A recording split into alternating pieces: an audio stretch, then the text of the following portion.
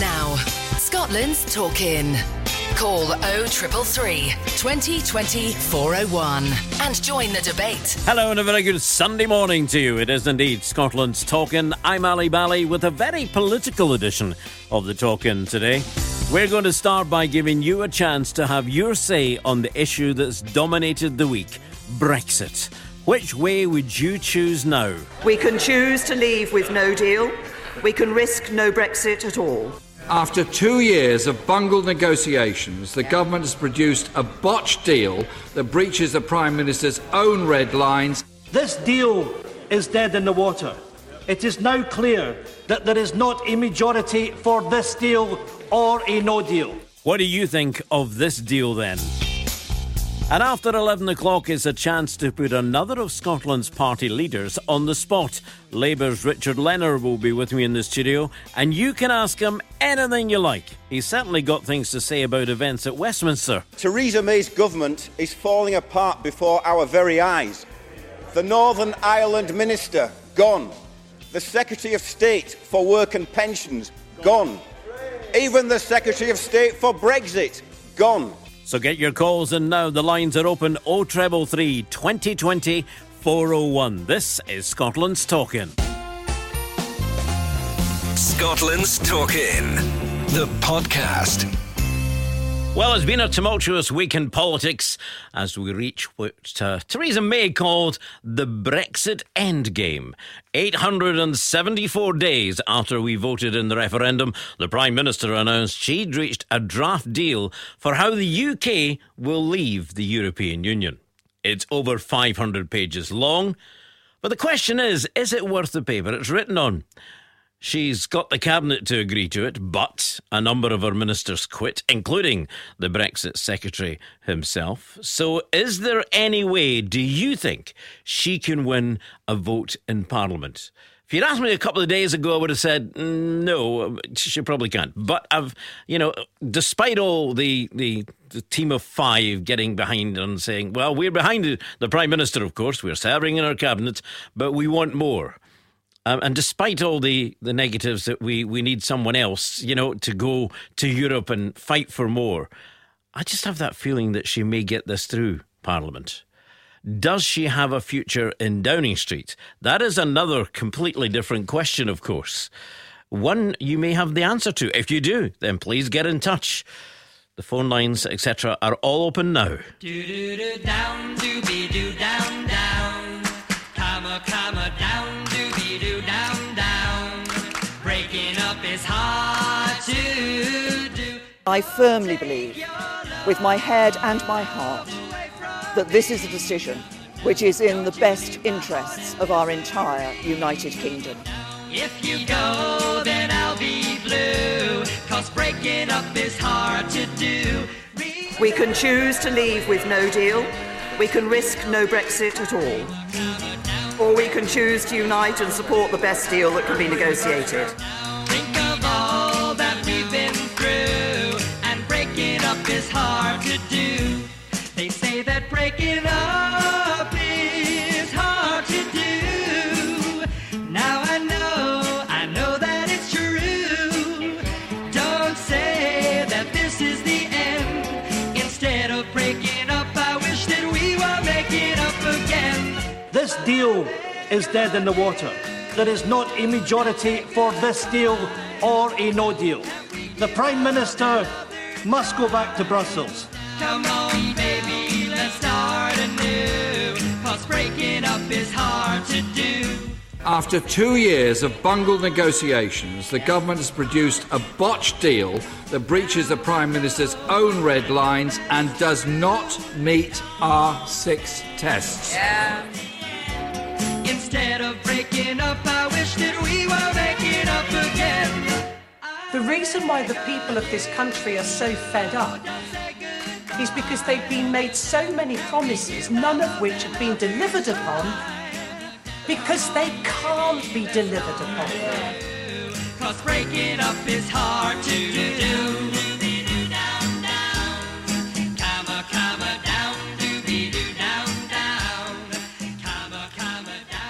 So the Prime Minister says we have 3 choices.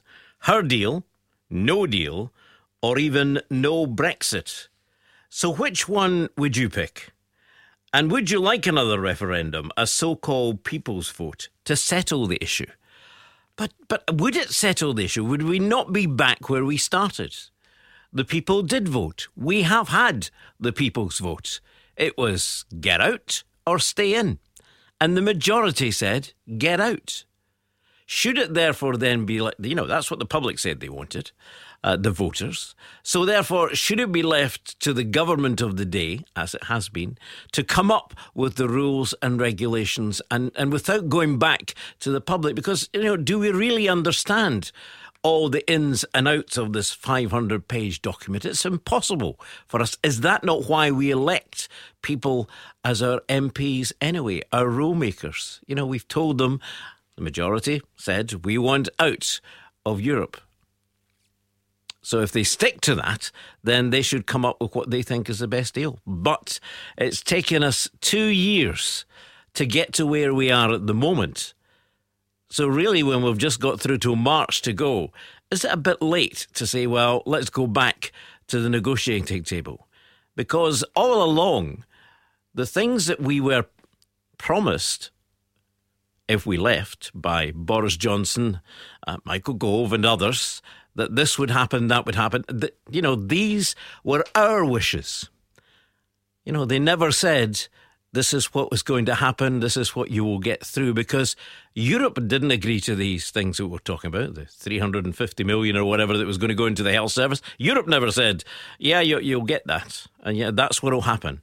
That was our wish list, or their wish list, the Leavers' wish list, which actually has become a bit of a noose because, none of it really is out there for us to get. So were we expecting too much in the first place? Your thoughts. 0333 2020 401.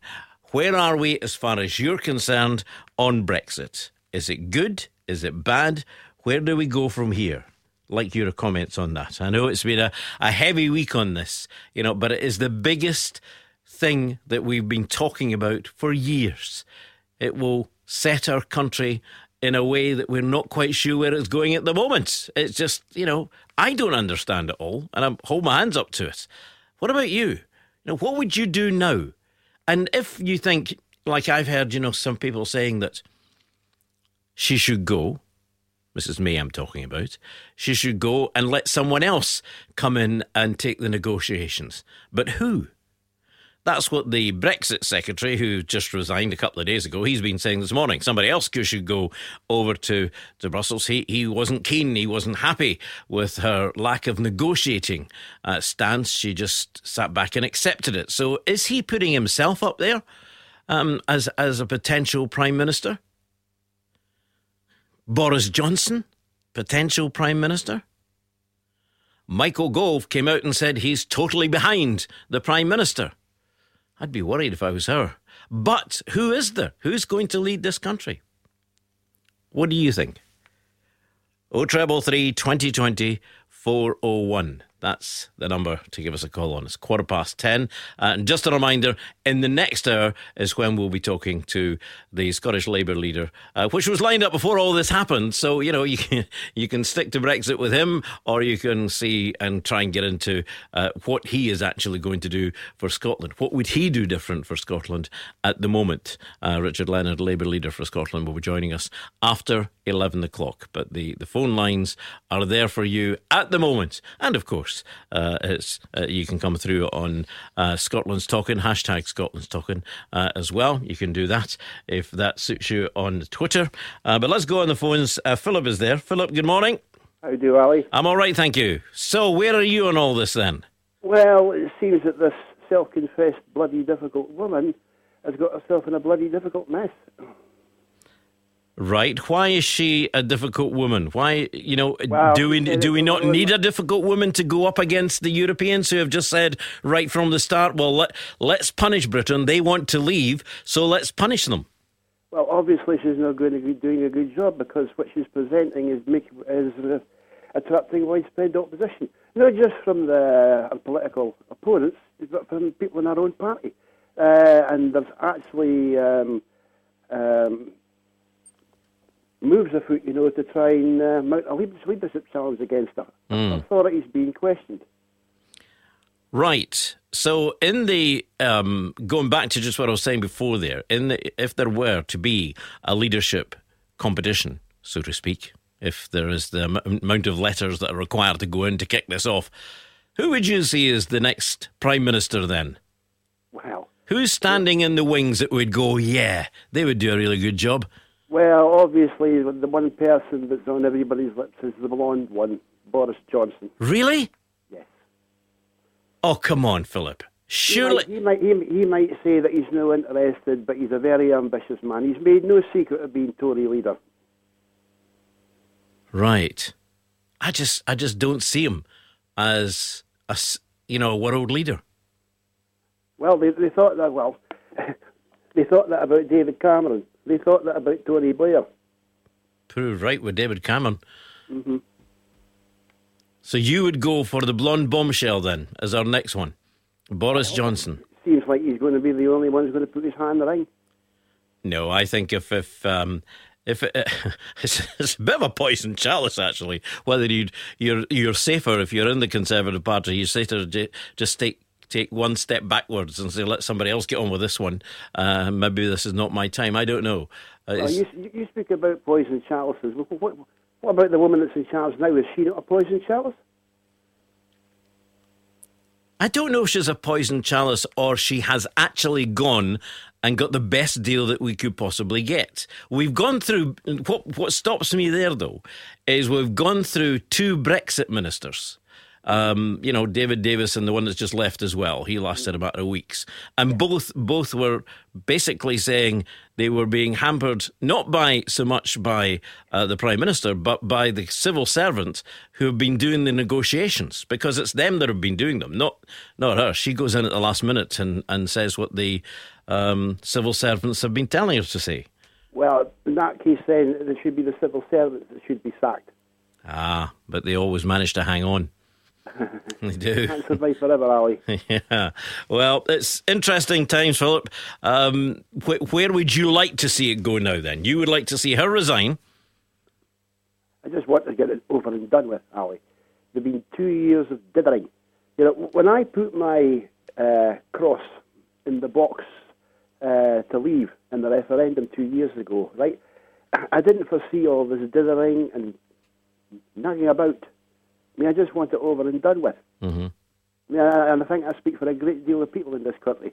But it's not, when we officially leave in March, it's not over and done with, is it? Because there's a 2-year transition period, this transition, and we could be stuck in the system for years to come, having, being ruled on some of the laws and on the customs, but having no say in actually anything that goes on. Yeah. It's frustrating. Unfortunately, I honestly can't see the reason for this transition period, Ali. The people say they want to leave. Fair enough. We leave.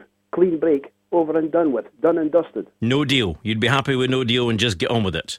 Yes, Ali. Yes. Okay. Thank you very much indeed, Philip, for your thoughts this morning. If you have some, then 0333 2020 401 is the number if you'd like to join us. Let's go to John in Perth. Hi, John. Good morning, Ali. How are you doing? I'm tickety-boo, thank you. Yourself? How about this circus, this political circus? What doesn't know what? I was thinking about it, whatever. We pay them loads of money to think and run the country. It's a complete shambles. And the 2 people like Mrs. Surgeon, whose ambitions is to destroy the whatever for herself, not for anybody else but herself. She's going to destroy her party as well. But they're making it a circus. When it comes to Europe's got their own ambitions, and they're the same. They'll stand by whatever they want. Mm-hmm. So it's very difficult. And Mrs. Theresa May, the poor woman, she must be on the bend. Got all the people that stabbed her on the back and jumped away, but she can handle the situation. There's not many people can handle a situation like that. She's got this. She's got it. I think I would vote for her rather than. I was in their party, the Scottish Nationalist Party. I came out because Mrs. Sargent's ambitions is not for the party, it's for herself. Who is that? So, who are you talking about? Europe. Who are you talking Mrs. about? Sturgeon. Right. Okay. Nicola Sturgeon is for a right. Yes. Sorry, I didn't quite catch who you're her talking about. ambition is for herself to get into Europe. She's not interested in Scotland. The sooner we get rid of her. How can you say Nicola Sturgeon's not interested in Scotland? Because you can see what she's always on about Theresa May. The both of them are fighting against each other for one against another. Yeah, but it doesn't matter. Come on, John. It doesn't matter whether you're a Nicola Sturgeon fan or not. If you believe in what the SNP are doing, it does. Or you're a Tory or you're a Labour. It doesn't matter because on that particular comment you're making there that she's in for herself and not for Scotland. Yes. Everything she does is surely for Scotland, because that's her political makeup. That's what she does. She's with the SNP, which is about Scotland. No. It's about her herself. It's her herself. She's everywhere. She's trying to get here. She joins all these political debates and just to get herself votes because she knows that the next election she's going to be out the door. Somebody's going to take. I don't know who's going to take her place, Ali. Well, exactly. Who? Okay, let's move away then from Theresa May and Brexit for a second. If you're saying that Nicola Sturgeon in the next election is going to be out the door. But then on the next comment you say you don't know who's going to take over. There isn't a credible opposition at the moment. No, there's nobody in the Scottish National Party. Well, I don't know anyway. But again, it's difficult to get somebody who can take over. The whole situation is shambles, Ali. I mean, 2 years of talking, and they're all falling between each other and what they think is necessary. It's all a circus, Wouldn't it be great, John, or probably something that we would like to think of but probably won't happen if all the political parties actually sat round, had a coffee and said, right, how can we work for the best of the country? Yes, Ali, for the country, this country of ours, Great Britain, that stood alone for as long, and we can do it, even though we've got a no vote. I mean, they can still do it. I mean, they're all give their threats after threat after threat. You can't do this, you can't. They don't know the story. We don't know the story. John, just finally, you've been on the programme for several times over the years. So I'm just getting clarified in my mind here. Okay. You used to be out campaigning for the SNP. Yeah, that's correct. Now you're saying that the next election they're going to be at the door. Well, the leader, Ali, not the party. I love Scotland, and I love Scotland to be on its own and be a representative country. I love Scotland, but again, the woman who leads it, I've lost faith in her.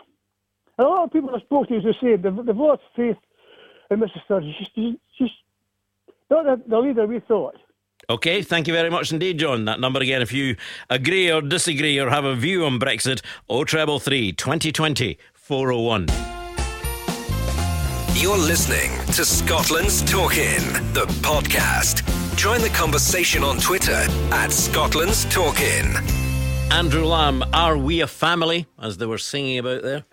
Most definitely not. I mean, I think like most people, I was amazed that she got her own cabinet to kind of get the deal over the line, Ali, after she spoke to them, then followed by, a load of resignations. So there's nothing family-like about that lot, Ali. And the biggest fear now, if Parliament, as it looks like, will vote this whole deal down, you're going to end up with a no deal, Ali, and that's surely going to create chaos for everybody. So I said to you from day one, I think the deal that some of the folk in this country are looking for, they're simply deluded, Ali. It's never going to happen. And that was as good as it was ever going to get, I believe, that she came back with. And I think that was probably quite a fair deal for all concerned. Mm.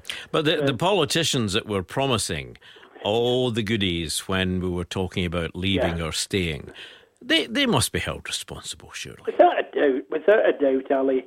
And I mean, the likes of Johnson and the Rhys Morgan, these guys, and even Esther McVey and Dominic Raab, the lot of them, they're here to serve the blooming public, Ali, not their own egos. They'll argue that they left because their own voters, would maybe lynch them if they accepted. But if that's the case, then why should we be faced off with a very hard right-wing English type, vote, Ali? That's the thing that's beginning to annoy me a wee bit now.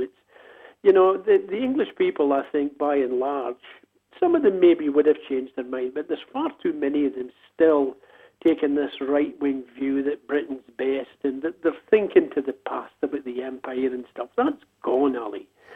And, you know, it maybe moves us a step closer to, God forbid, another referendum for independence now. I said to you a few weeks ago, why swap London for Brussels? But what we've seen of London these last few days makes me sick of the whole setup, Ali.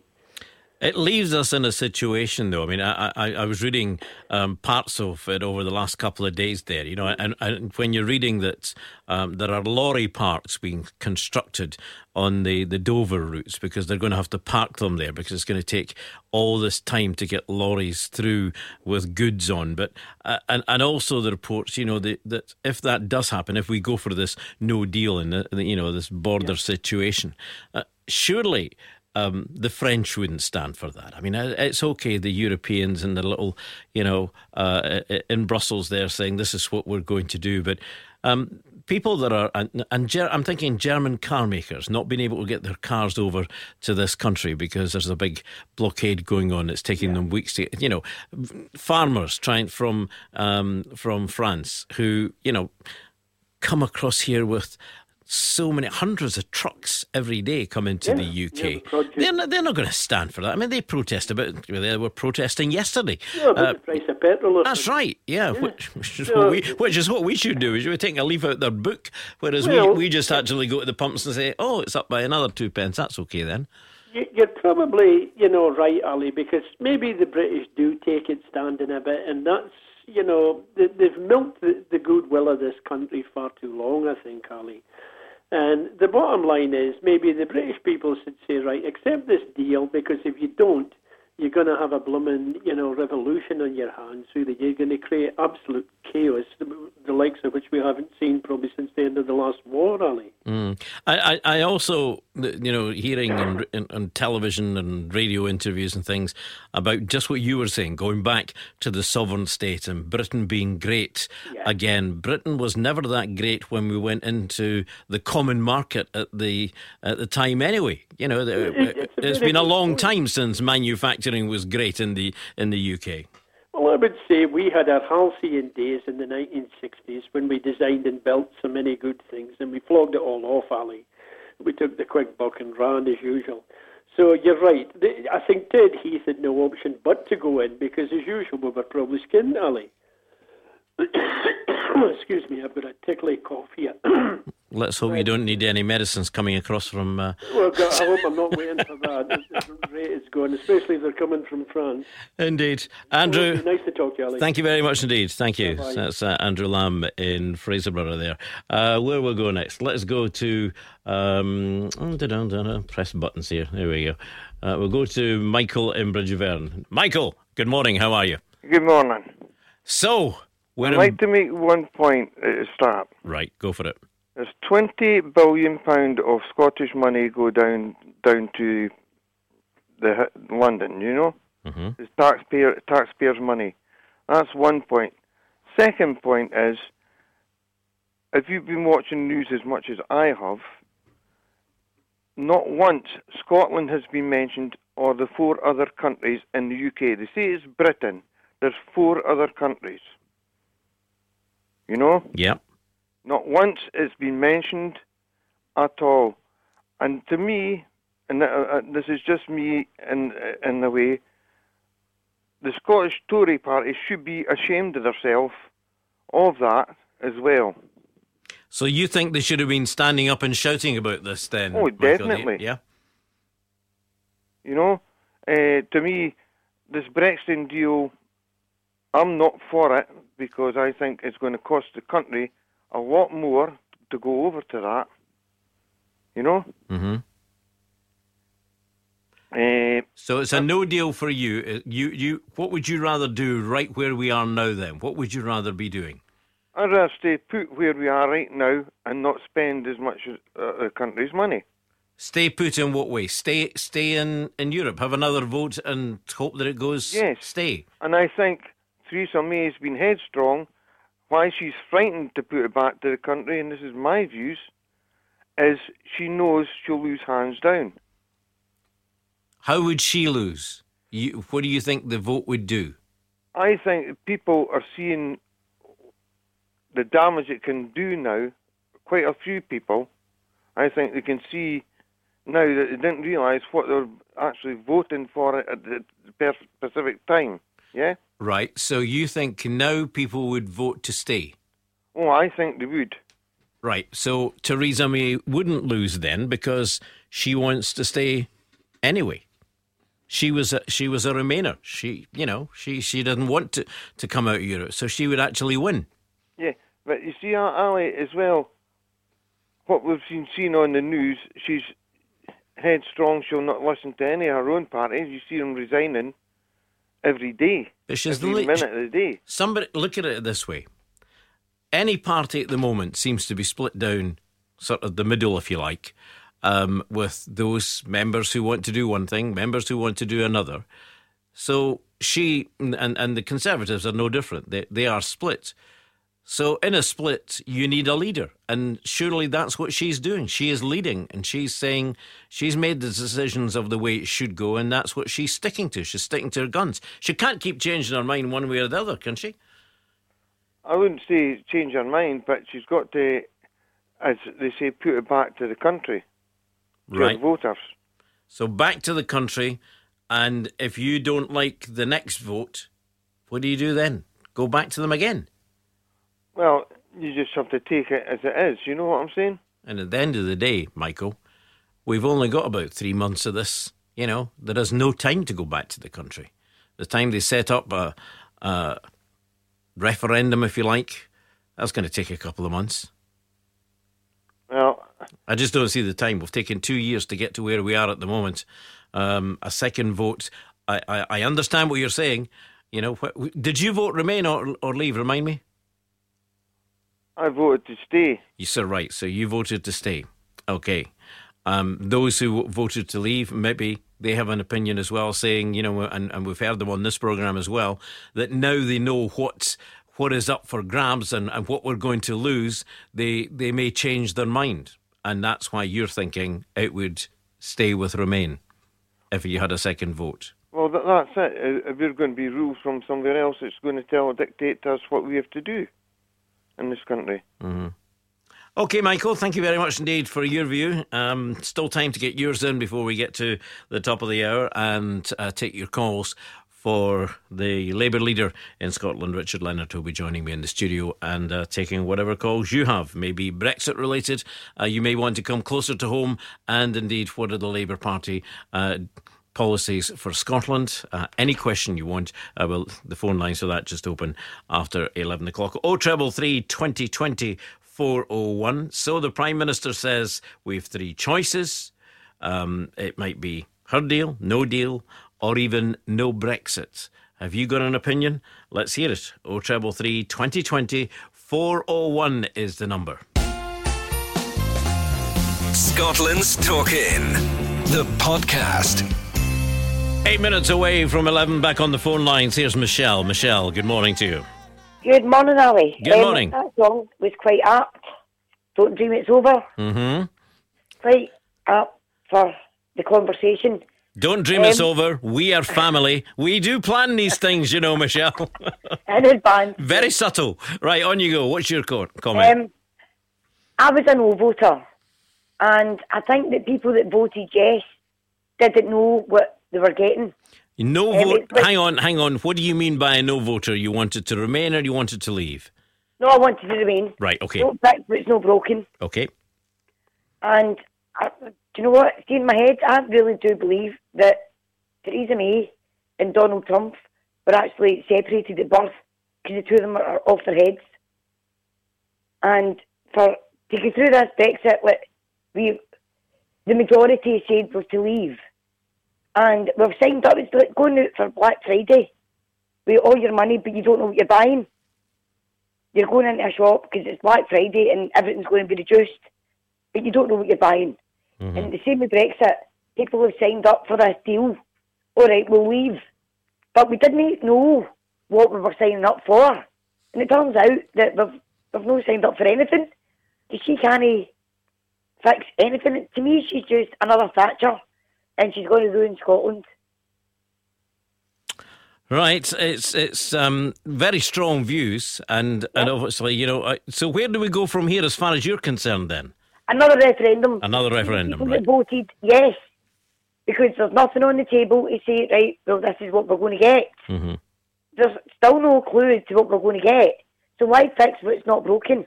Just stay as we are and get through with what we're doing, because this is going to affect generations. I'll be pushing up the daisies, and this will still be going on. And I don't think it's for the best for the country. Okay, thank you. I'm going to leave it there, Michelle, because we're running out of time up to the top of the hour. But thanks for your call. Most appreciated. Let's go now then to the Jolly Joiner. How are you doing? Ali, how many years have I known you? There's been a few. Yeah, well, it's not Jolly, it's the Geordie. Oh, that's right enough. Yeah. My apologies. My opinion is we were a great country on our own before, and come out of Europe. Europe can do what it likes, because it will do anyway, and get out of Europe as soon as possible. Right, so we should just say no to them and just get on with it. Are we strong? Are we strong enough then to run with it ourselves? Britain's always been strong enough.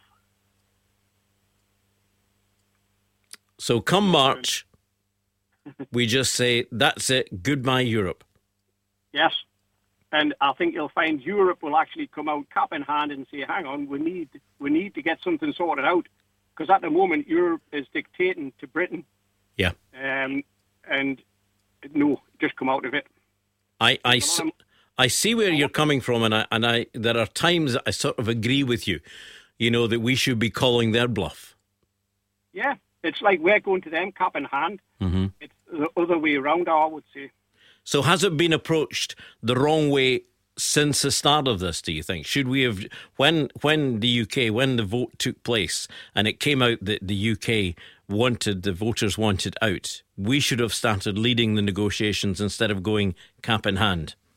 Yes, instead of us going cap in hand to Europe saying, can we have?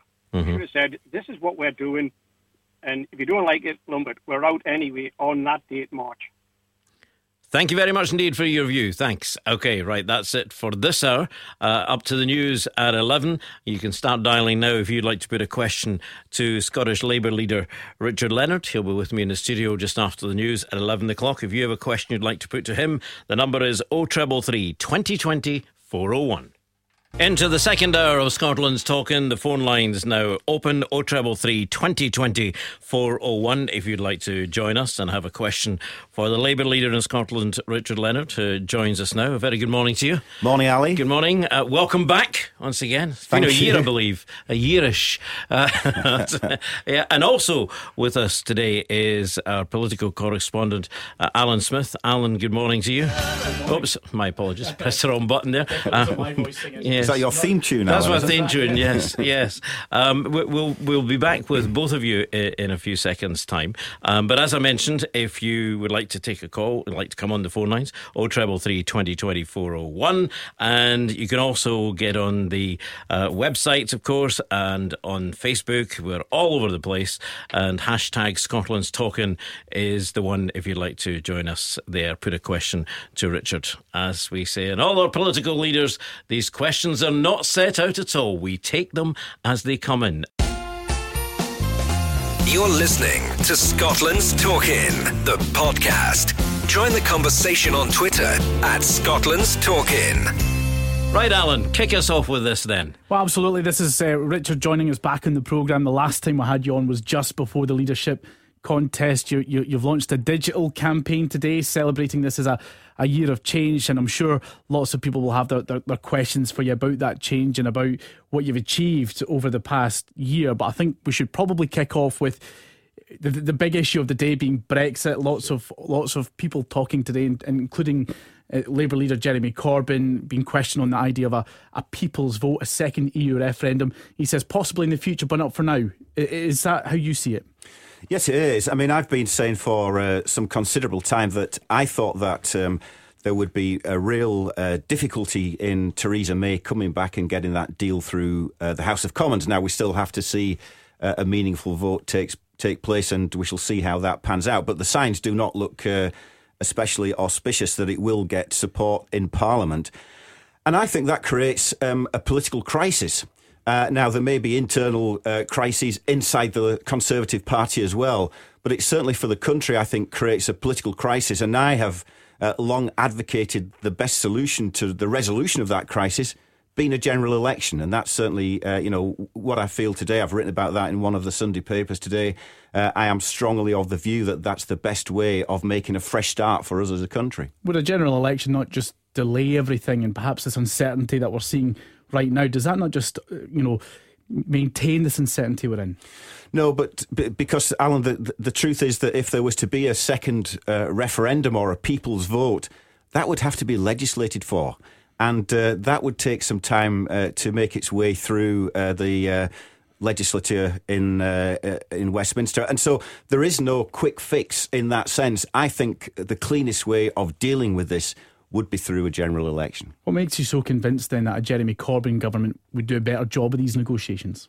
Well, I certainly don't sit here assuming that if there were to be an election, Labour would win it. I think we've got to deserve to win it. We've got to earn the support of the people. But I think that, we've set out the things that we think ought to be the priority in any negotiation. They clearly haven't been the priorities of Theresa May. We think there should be a close and collaborative working relationship with the EU. We think that we should be part of a customs union with the EU. We need to defend people's rights, consumer rights, workers' rights, environmental standards. We need a fair migration policy, and we need to look at national security. So we've been clear about what we think the priorities are, and according to those priorities and our tests, we think that Theresa May's deal failed. We heard Jeremy Corbyn in our news at 11 o'clock there saying he's not actually read the full draft Brexit plan because he thinks it's too vague. Have you read the plan? I have read the political case that accompanies it, and I have read various summaries of the plan. I haven't read all 585 pages though, Alan. Not yet, anyway. Nicola Sturgeon says she's going down to London this week to try and get opposition parties to back her plan, which is about remaining in the single market and a customs union. Is that not something Labour could get behind? Well, we think that in the end we do need to respect the outcome of the referendum. And I think that there will be those people who will say that a vote to leave the European Union, which was in the end the judgment of the people, makes it quite difficult to argue that we should continue with a membership of the single market and all of the requirements that would bring with it. It would also put us in a single market over which we would have no say over the rules under the framework of that single market. So it's a disadvantageous position potentially to be in. We've said as a party that we keep an open agenda. We don't rule anything out. There are people inside the Labour Party who have been arguing for some considerable time that we ought to be putting forward a case for single market membership of some description. But I don't think that case has yet been proven. OK, just a reminder, if you would like to call in, it does not need to be about Brexit. It can be, because that's what we've been talking about in the last hour. That's the main subject that everybody's talking about at the moment. But any subject at all that you would like to ask Richard Leonard, a question that you have, then give us a call now. 0333 2020 401. Let's go to Jeanette. Hello, Jeanette. Hello there. You're through to Richard Leonard. What's your question? My question is about housing for older people. Scotland is not building enough housing to meet the needs of our ageing population, and most older people want to remain independent, and their homes need to be fit for purpose, and the social care also needs to be in place. And it's just to ask Richard, what are your plans for more suitable housing for older people, Richard? Jeanette, good morning. We've set out a plan to invest in social and public housing, which would include investment in the kind of housing we need in the future. So particularly looking at the ageing population. So we've said that we want to see 12,000 homes a year built over a 5-year period. And by 2021, there'll be another 120,000 people over the age of 60 in Scotland. So there is a massive and growing demand for public services in general, but housing in particular, that suits the needs of those people. And many older people do want to stay in their own homes, but there also comes a point where some people do need to contemplate whether that's in the long term the best place for them, and maybe they'd want to move into some form of supported accommodation. In some cases it can be sheltered housing. And one of the things that's concerned me since I've become a member of the Scottish Parliament is that I don't see sufficient public investment in publicly provided housing of that kind. And there's an increasing reliance, I think, on the private sector stepping in to provide accommodation for people. Now, there may be a role for the private sector in there, but I think it's principally one that I would like to see being led by local authorities. Down the years, accommodation, including sheltered accommodation, has been provided by local authorities. We've seen with increased pressure on local government budgets, those are some areas where there have been cuts, the removal of sheltered wardens and so on, and I don't think that signals an improvement in the quality of life for people. Often it can be a step backwards. So I would like to see us getting away from the politics of austerity, investing in public services, investing in housing, and investing in those services which are so important for our ageing population. Jeanette, how does this particular subject concern you? How does it affect you? Oh, she's gone. Right, OK. We lost her for a second there. She's maybe just gone.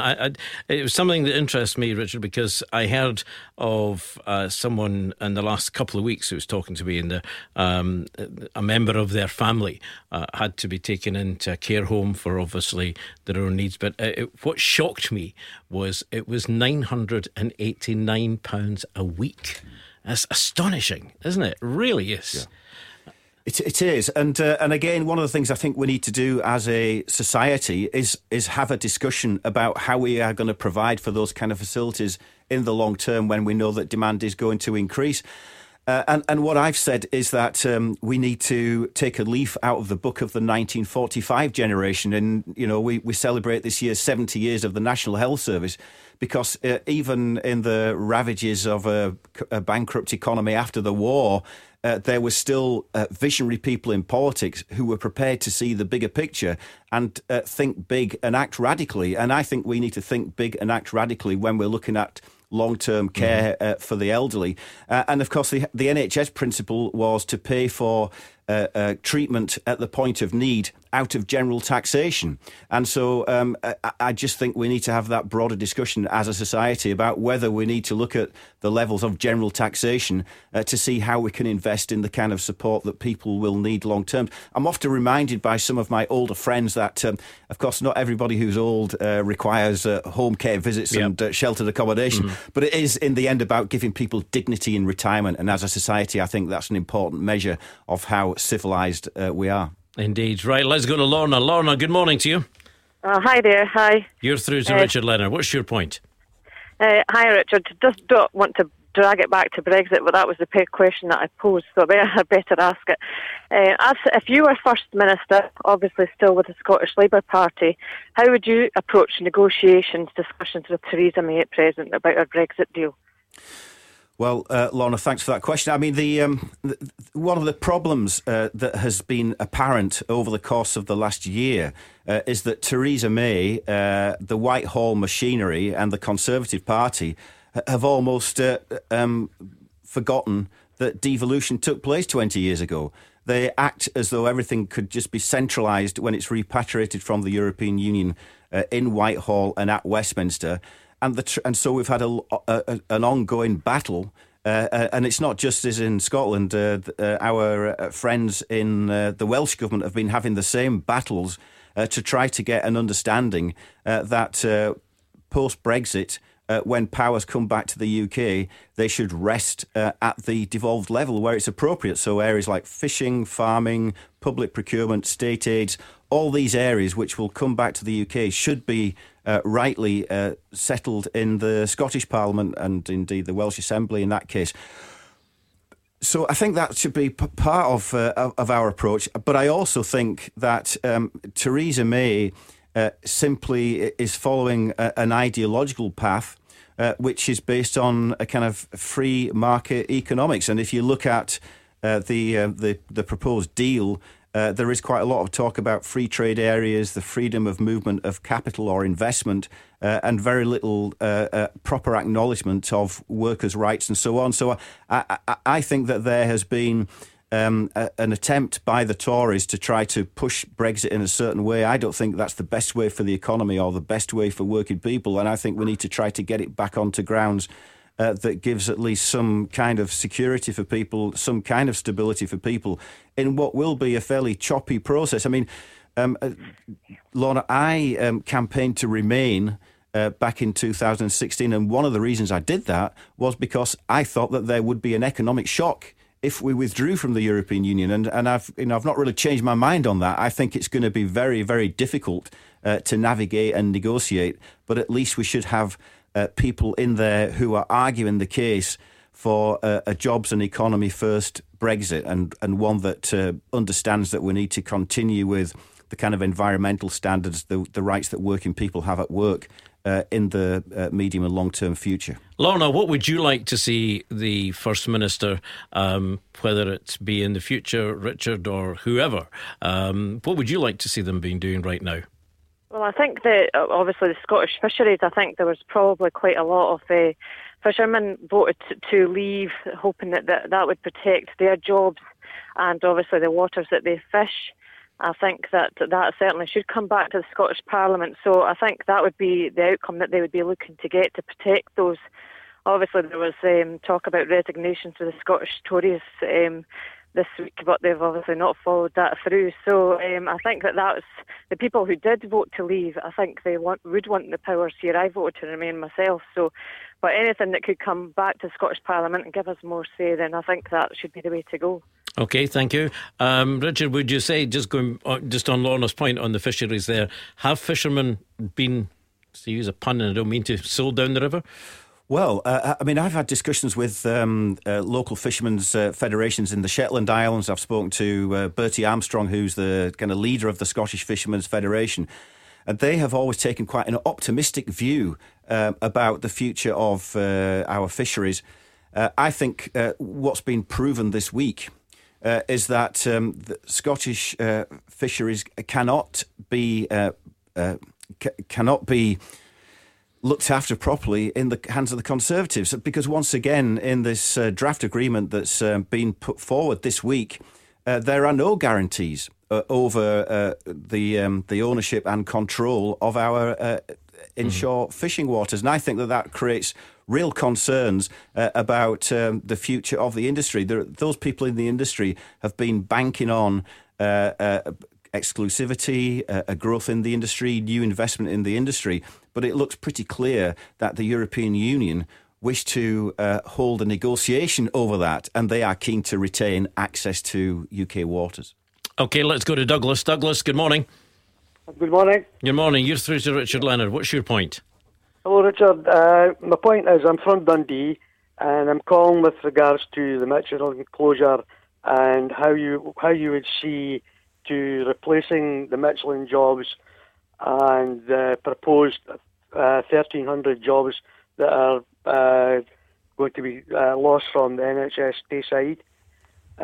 We were promised renewable jobs and decommissioning jobs that never materialised.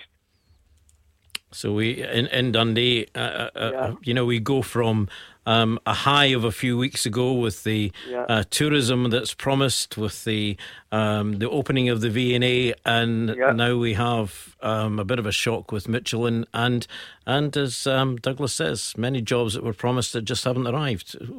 What's the next step here, Richard?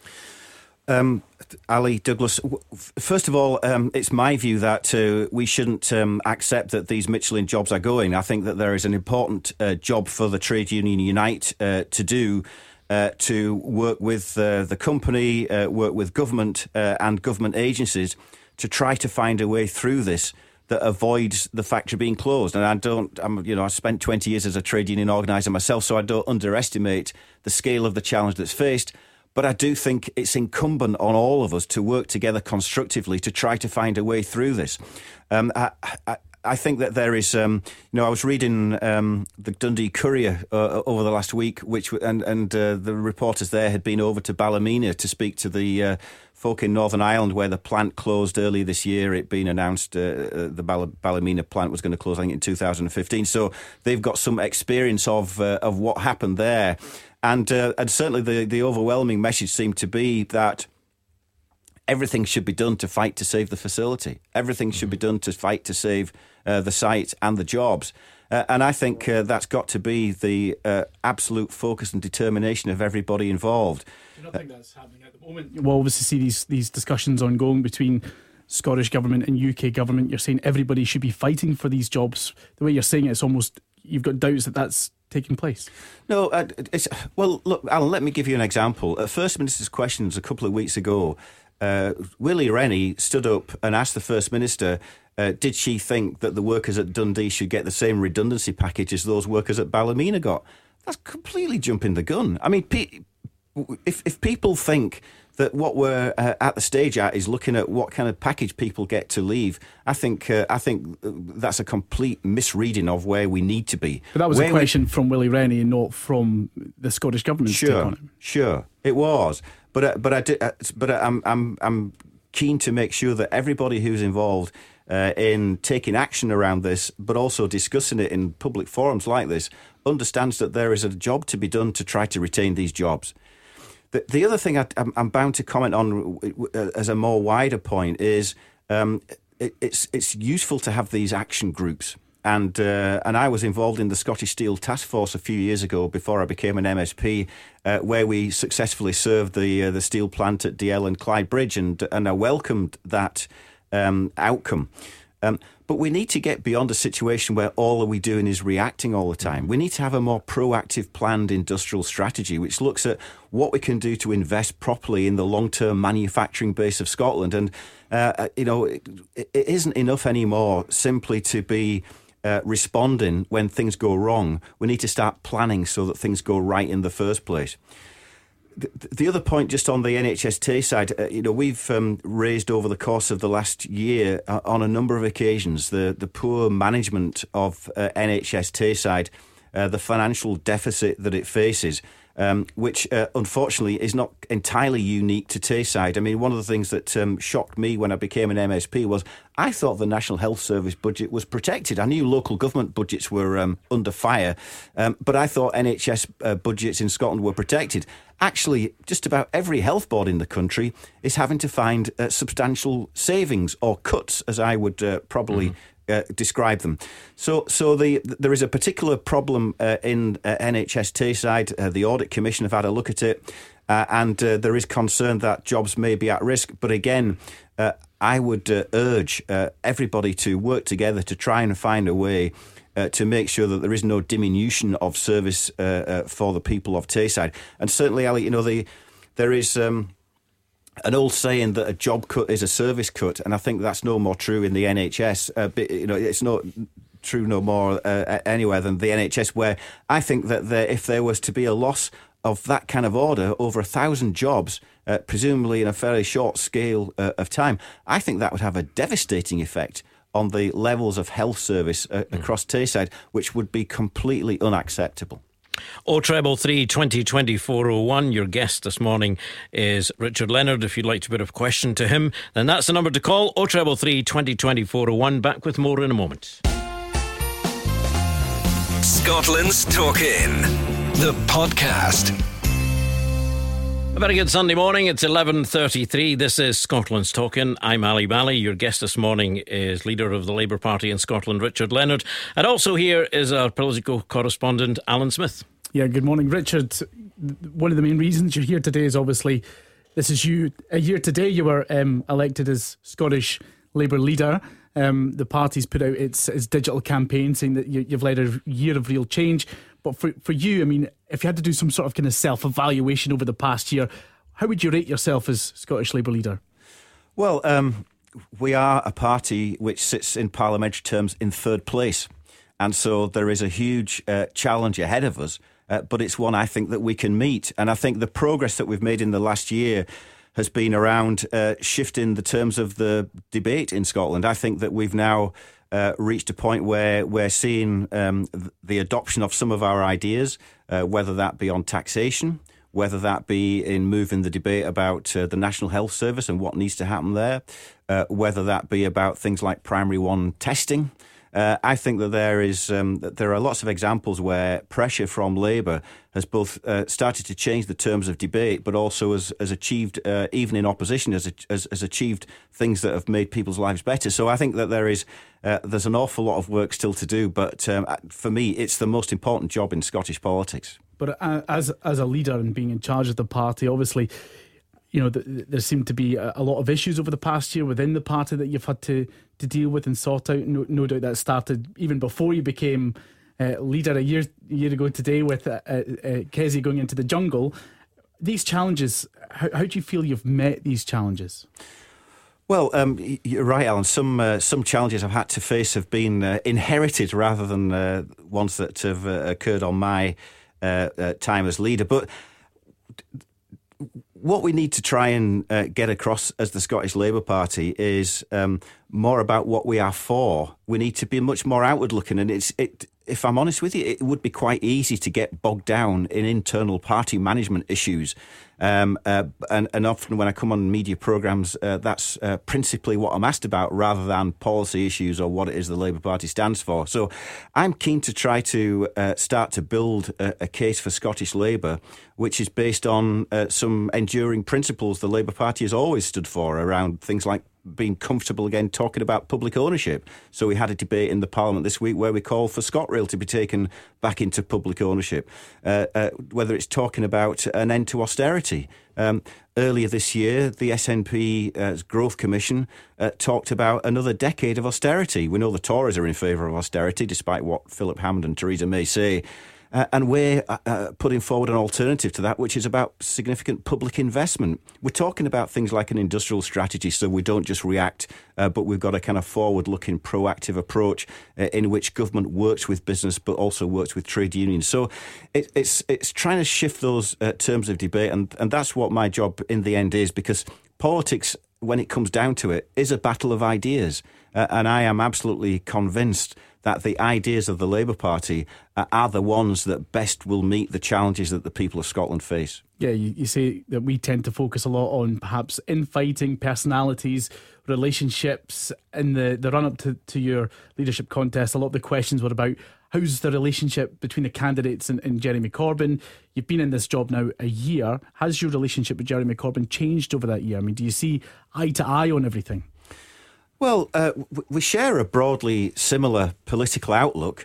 There are occasions when we take a different view or reach a different conclusion. And I suppose the most obvious recent example of that was over taxation policy for the better off people in society. And so John McDonnell said that the Labour Party at Westminster would vote for Philip Hammond's proposal to raise the threshold for the higher tax earnings level of 40%. And we've said that we didn't think that was appropriate in Scotland. And so that, for example, when the Scottish budget comes before the Scottish Parliament in a few weeks' time, if there is an attempt to shadow Philip Hammond's proposals, then we would oppose that. We think at a time of austerity, at a time when we're seeing a real squeeze in public services, local services, the wrong thing to do is to reduce the tax burden on the better off. We think people with the broader shoulders should pay their fair share of taxation. OK, let's go back on the phone lines then. And here's Joseph. Joseph, good morning to you. Morning, Alan. Nice, sunny but cold morning. Indeed. What's your point then? Well, Leonard Richard is sitting there. He could be the leader in Scotland if Labour had used their head away back in the 80s during the Thatcher and Scargill era. When they lost all the mines, the shipyards, you name it, engineering factories, they didn't progress forward, Alan, because in those days, the whole family voted Labour, as you know. And then the women seen through it, they started thinking against it. And that's where the thing about Labour was. They didn't realise how they weren't getting voted in. They were losing thousands and thousands of votes in Scotland and the north east of England and all around there. And that was their downfall. They never thought everybody would keep thinking Labour, voting for Labour. That was their downfall. And he might have been sitting, the Scottish Nationalists and the Conservatives shouting at him. He could have been the leader. So you're saying that the party took the votes for granted? Yes, well, I always did in Scotland, Ali. That was another thing. Your father and your mother and the son or daughter, when they were working, everybody voted for Labour. But when that in the 80s came, when the factories were all shutting down, Ali, it was, you know what happened. Tremendous people, actually, a lot of people fell out, they got divorced through it because there was no money coming in, Ali. And the Labour thought they could just carry on, we'll get votes. But the women, it was the women that stuck up, no more. You know. Has he got a point there, Richard? Well, there may be the semblance of a point. I have to say my personal experience of the Labour Party was joining it in Stirling in the early 1980s. And in 1983 in Stirling, a guy called Michael Forsyth was elected as the MP. And I don't think the Labour Party in my formative years took for granted anything at all. We had a real fight on to both keep the council Labour, which was important, but also to try to unseat Michael Forsyth. And eventually, in 1997, we were able to do that. And I was fortunate enough to be the election agent in that election. So I've never taken people's votes for granted. I think that there is an understanding back in the Labour Party that we need to start to be a party which is organising in communities again, but also we need to try to re-establish ourselves as the Workers' Party. You know, the Labour Party was set up by the trade unions, and there have been times when people have tried to sever that tie completely, or at least dilute it.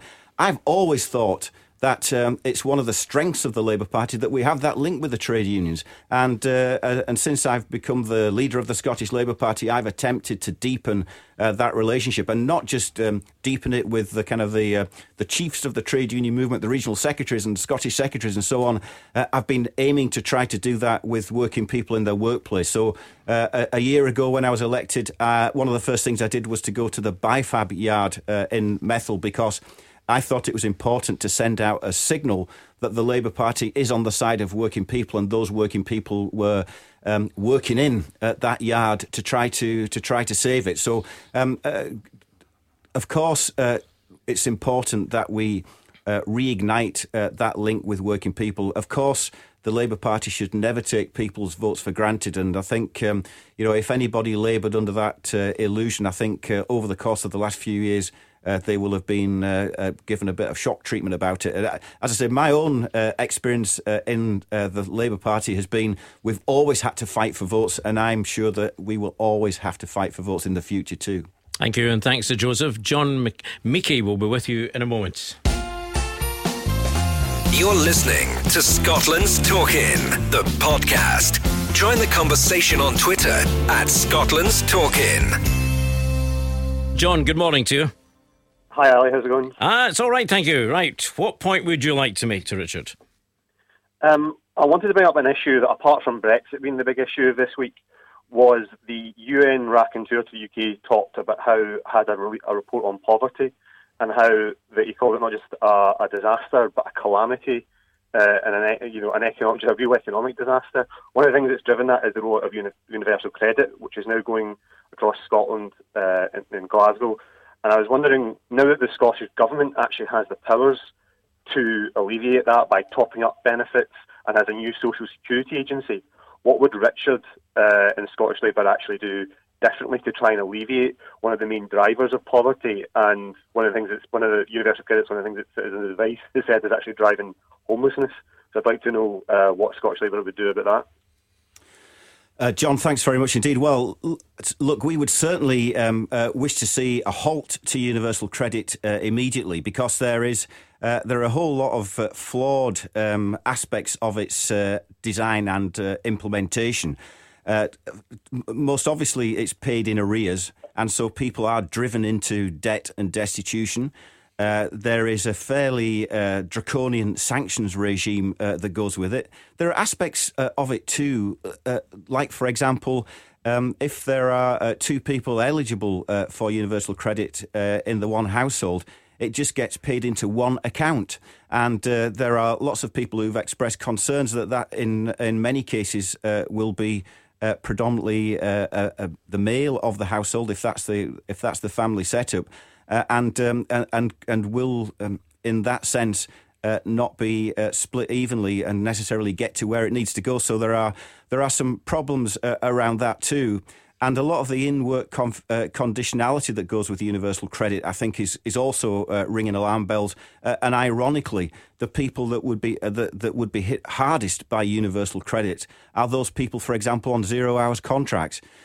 So there are some fundamental flaws with universal credit, which is why even on Thursday of this week at First Minister's Questions, in amongst all the Brexit talk, I thought it was important to stress again the need for intervention by the First Minister and the DWP in the end to call a halt to it.